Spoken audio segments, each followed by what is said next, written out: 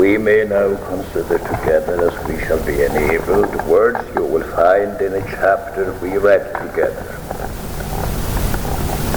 The Gospel according to John, chapter 5. And we shall read again at verse 28.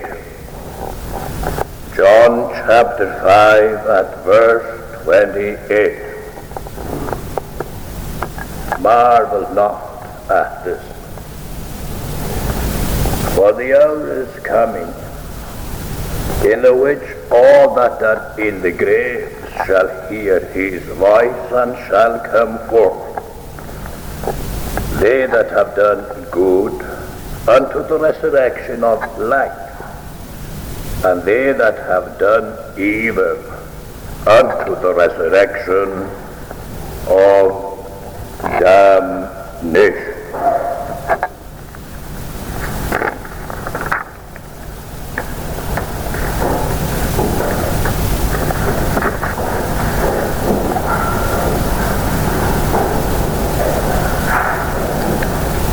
The teaching we have in this part of the chapter arose from the charges that the Pharisees brought against Christ because he cured a man on the Sabbath day, and because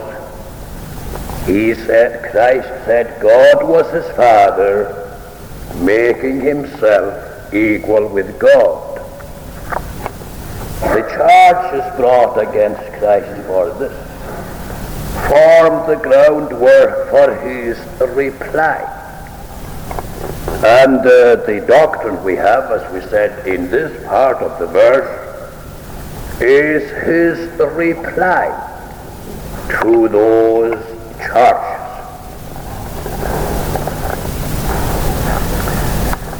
Notice he does not deny the inference that the Pharisees drew from his claim to be God's Son. He said that God was his Father, and thereby made himself equal with God. And that is the way in which the Pharisees understood his words. Now he makes no attempt whatsoever to deny that charge. He does not say that God is not his Father.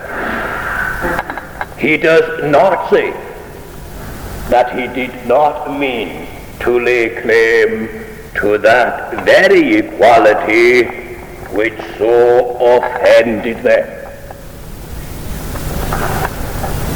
But he went on to tell them what his relationship with the Father meant,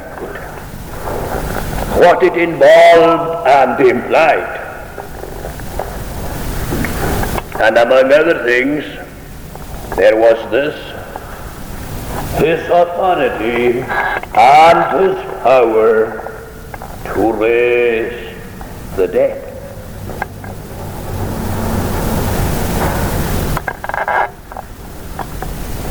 The Father gave him to have life in himself, and from this follows that he is now able to call the dead to life. The time is coming, and now is, when the dead shall hear the voice of the Son of God, and those that hear shall live. But there is a distinction made between that hearing and living. And the hearing and living we have in the passage we read as our text. The time is coming, when those that are in their graves will hear his voice and will come forth. Those that have done good unto the resurrection of life, and those that have done evil unto the resurrection of damnation. In the first place, where he says, the time is coming and now is, when the dead shall hear the voice of the Son of God, and those that hear shall live. That refers to spiritual death. And the time now is that the spiritually dead hear the voice of the Son of God, and those that hear do live. But this is a secret work that can only be known by its results. Who are they who hear the voice of the Son of God? Who are they who live? Well, that can only be known with certainty to God himself. Yet he has given us certain marks and tokens and signs of life. Where there is life, there must be activity, spiritual activity, I mean. When a soul hears the voice of the Son of God, and when that soul lives, there is of necessity activity demonstrating life. There is no such thing as life without activity. The activity may be very feeble. It may not be discernible to the eye, but when there is life, there is motion, there is activity. That is true of any kind of life. It is certainly true of spiritual life. They shall hear his voice, and they shall live. But then he tells them not to marvel at this, because he has to say something else that will appear more marvelous to them. We do not take it to mean that the resurrection of the body at the last day is a greater miracle than the resurrection of the soul now.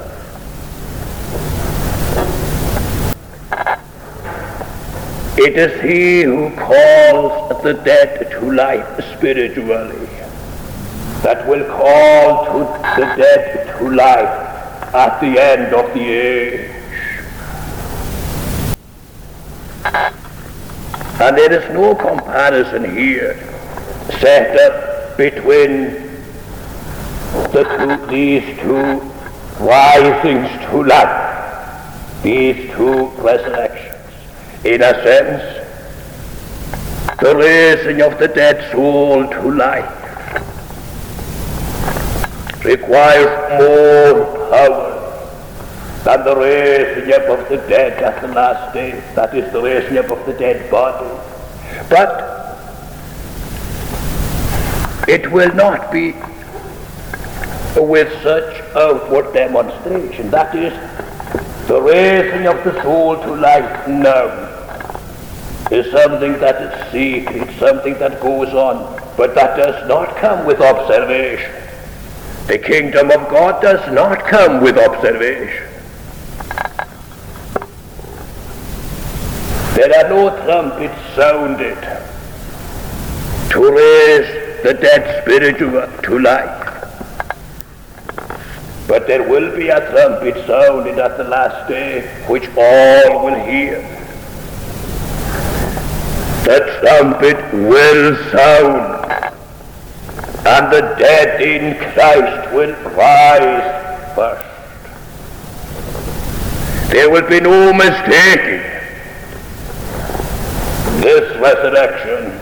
There will be no possibility of ignoring it. It is a summons to all to appear before the dread tribunal of the living God. The time is coming. It has not yet come, but it is coming, when those who are in their graves will hear his voice and shall come forth. There will be no disobedience to the voice of the Son of God in that day. It is possible now to turn a deaf ear to what God requires and demands of us. It is possible now to treat lightly what God the Lord doth speak. It is possible now to go on in our own way,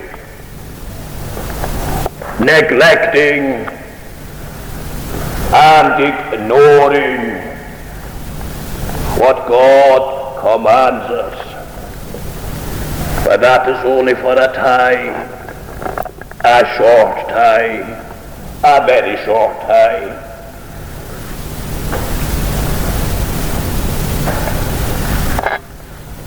The time is coming when there will be no possibility of disobedience, when none will ignore, when none will neglect the voice of the Son of God. They shall come forth.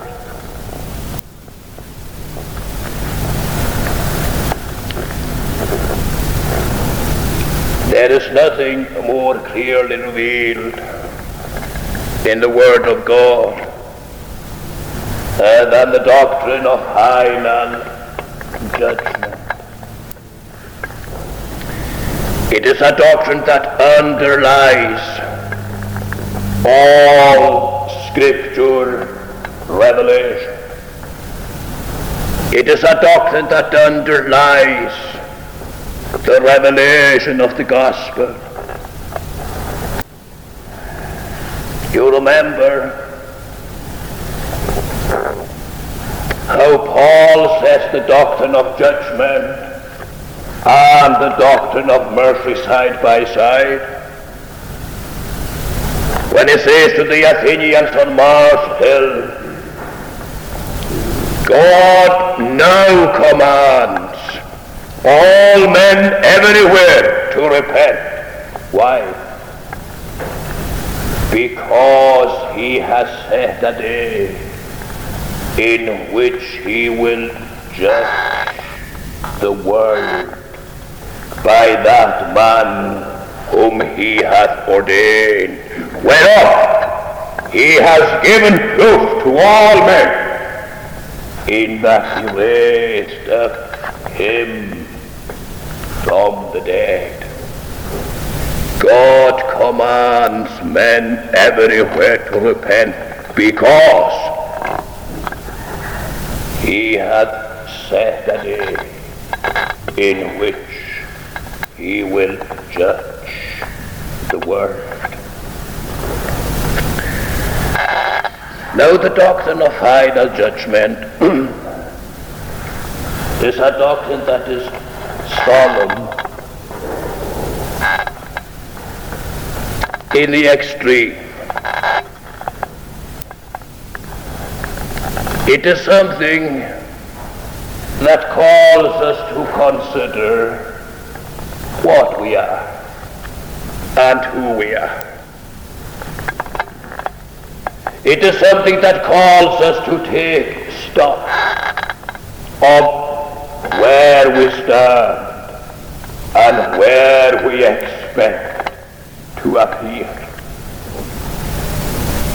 We must all appear before the judgment seat of Christ, that we may receive the things done in the body, whether they be good or whether they be bad. We must all appear before the judgment seat of Christ.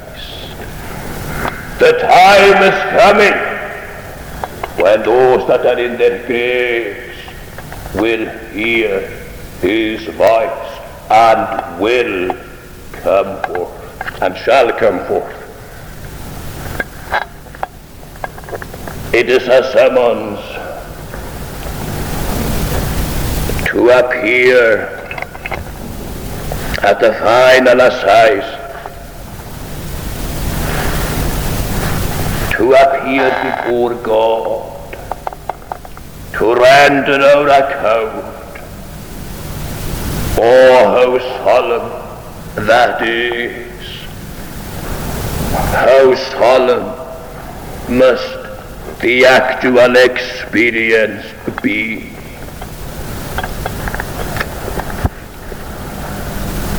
Now our minds has all sorts of devices to evade, to ward off the force of this thought.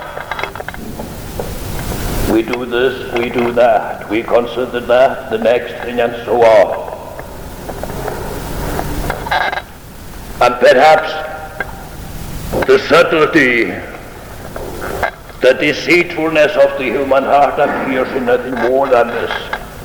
The many devices it has to ward off the edge, to turn aside the shaft that God aims at us in this doctrine.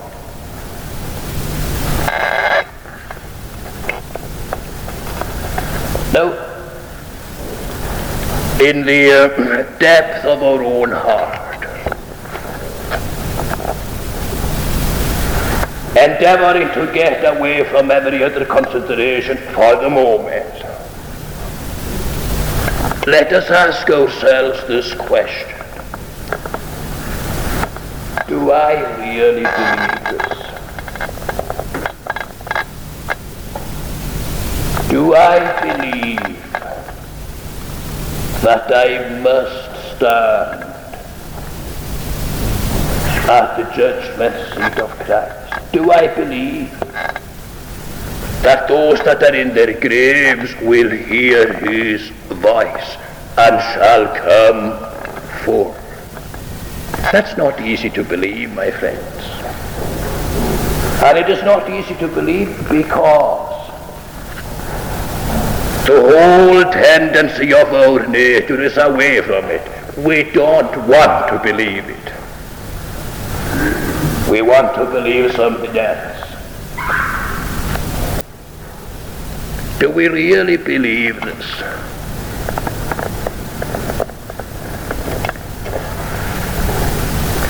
And if we do, if we can say conscientiously, yes, I believe that, then ask yourself a further question.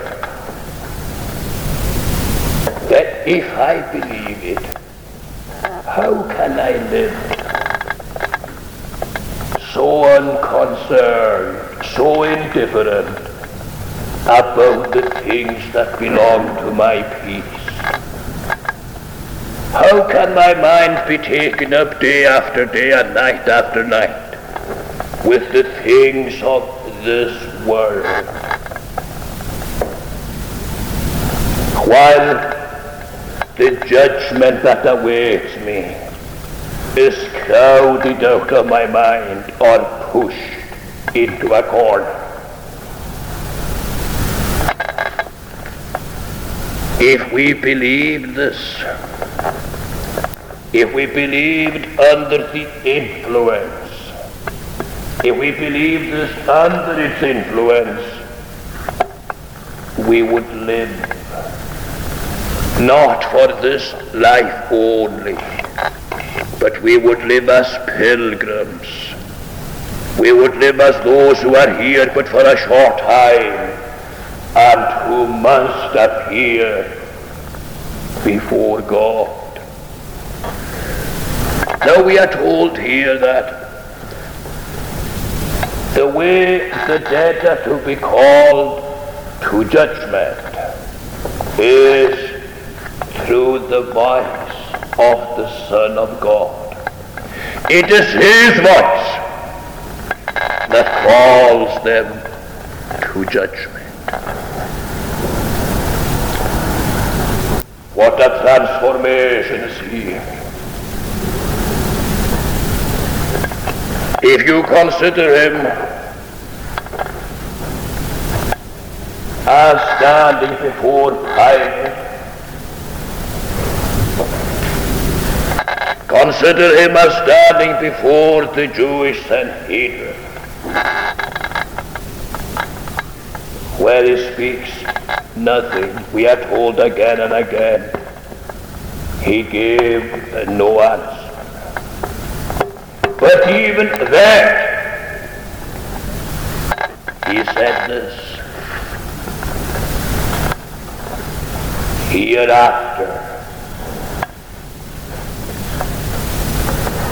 ye shall see the Son of Man coming in great glory, and to him shall be called all that are in their graves. He shall come in great glory, and he will sit judging the human race with a judgment irreversible, and from which there is no appeal. The dead shall hear his voice and shall come forth. Here there is no difference between man and man. The difference comes in later. Those that have done well or good to the resurrection of life, and those that have done evil to the resurrection of damnation. Here is life and damnation. Life and judgment. Judgment of condemnation. That's the meaning of the word damnation. Now there is no picture of this comparable with the one the Savior himself drew when he said, he shall place the sheep on his right hand and the goats on his left hand. And he shall say unto the sheep, come, ye blessed of my Father, inherit the kingdom which was prepared for you before the world began. This is the resurrection of life.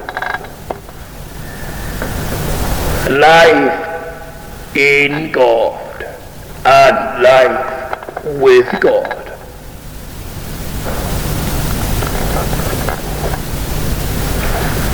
They are resurrected to a life of everlasting, unceasing communion with God himself. This is the day of their final emancipation. This is the consummation of their salvation. The salvation which began when when they heard his voice first, calling them from death to life. When he spoke to their soul when it was dead in trespasses and sins. That was the beginning of their salvation. That is salvation applied to them. And this is the consummation of it. When they hear his voice again, calling them from the grave to partake of the blessedness, to enjoy to the full that which he prepared for them before the world was. But on the other hand, literally so, on the left hand, there are the goats to whom he says, "Depart from me, ye cursed, into everlasting fire prepared for the devil and his angels." And this is the consummation of their misery.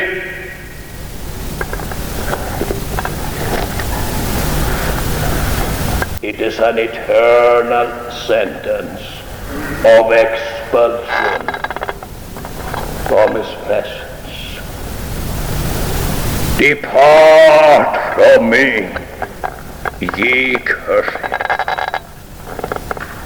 Depart. This has always been your way, departing from the living God. Now depart forevermore, for everlasting. What a dread sentence that must be.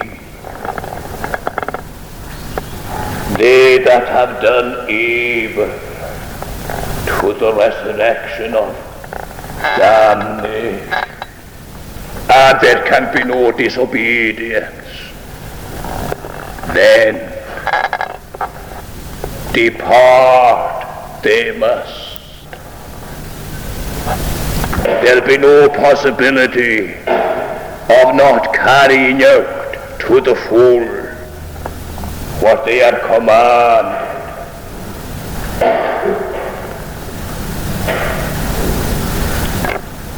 It is extremely solemn, inviting and demanding your most serious thought, where we shall be at that day. We shall hear the voice of the Son of God. We must come forth. We must appear before him. But oh, where? At the right hand or at the left? Where shall it be?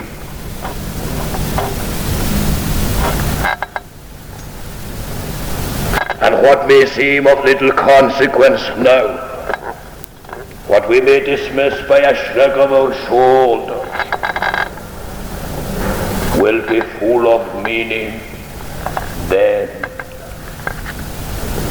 and it cannot be dismissed lightly or in any other way. The judgment of God is according to truth.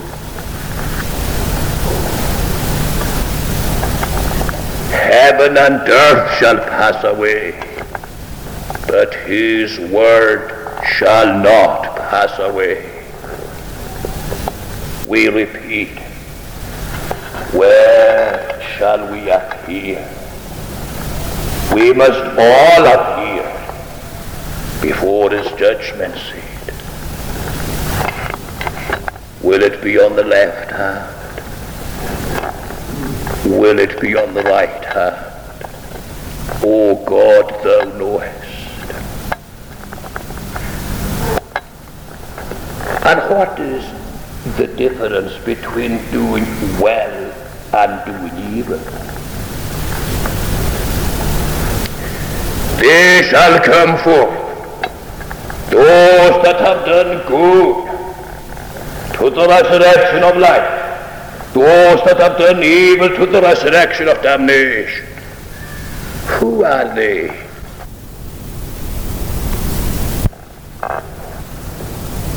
That do good.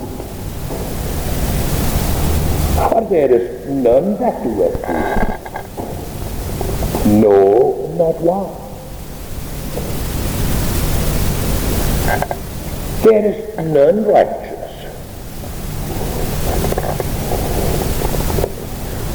That is in oneself.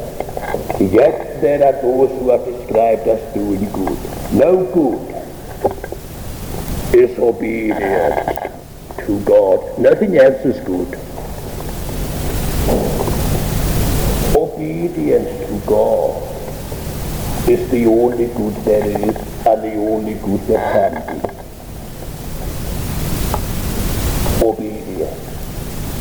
Obedience. And where does obedience begin? Where does this good begin? This is God's commandment. This is His commandment, that we should believe on Him whom He hath sent. This is where good begins. There is nothing good apart from this. It is believe in the name of the only begotten Son of God. You see how He Himself in this very context lays all the emphasis on that. On believing in Him whom the Father sent. That's the beginning of doing good.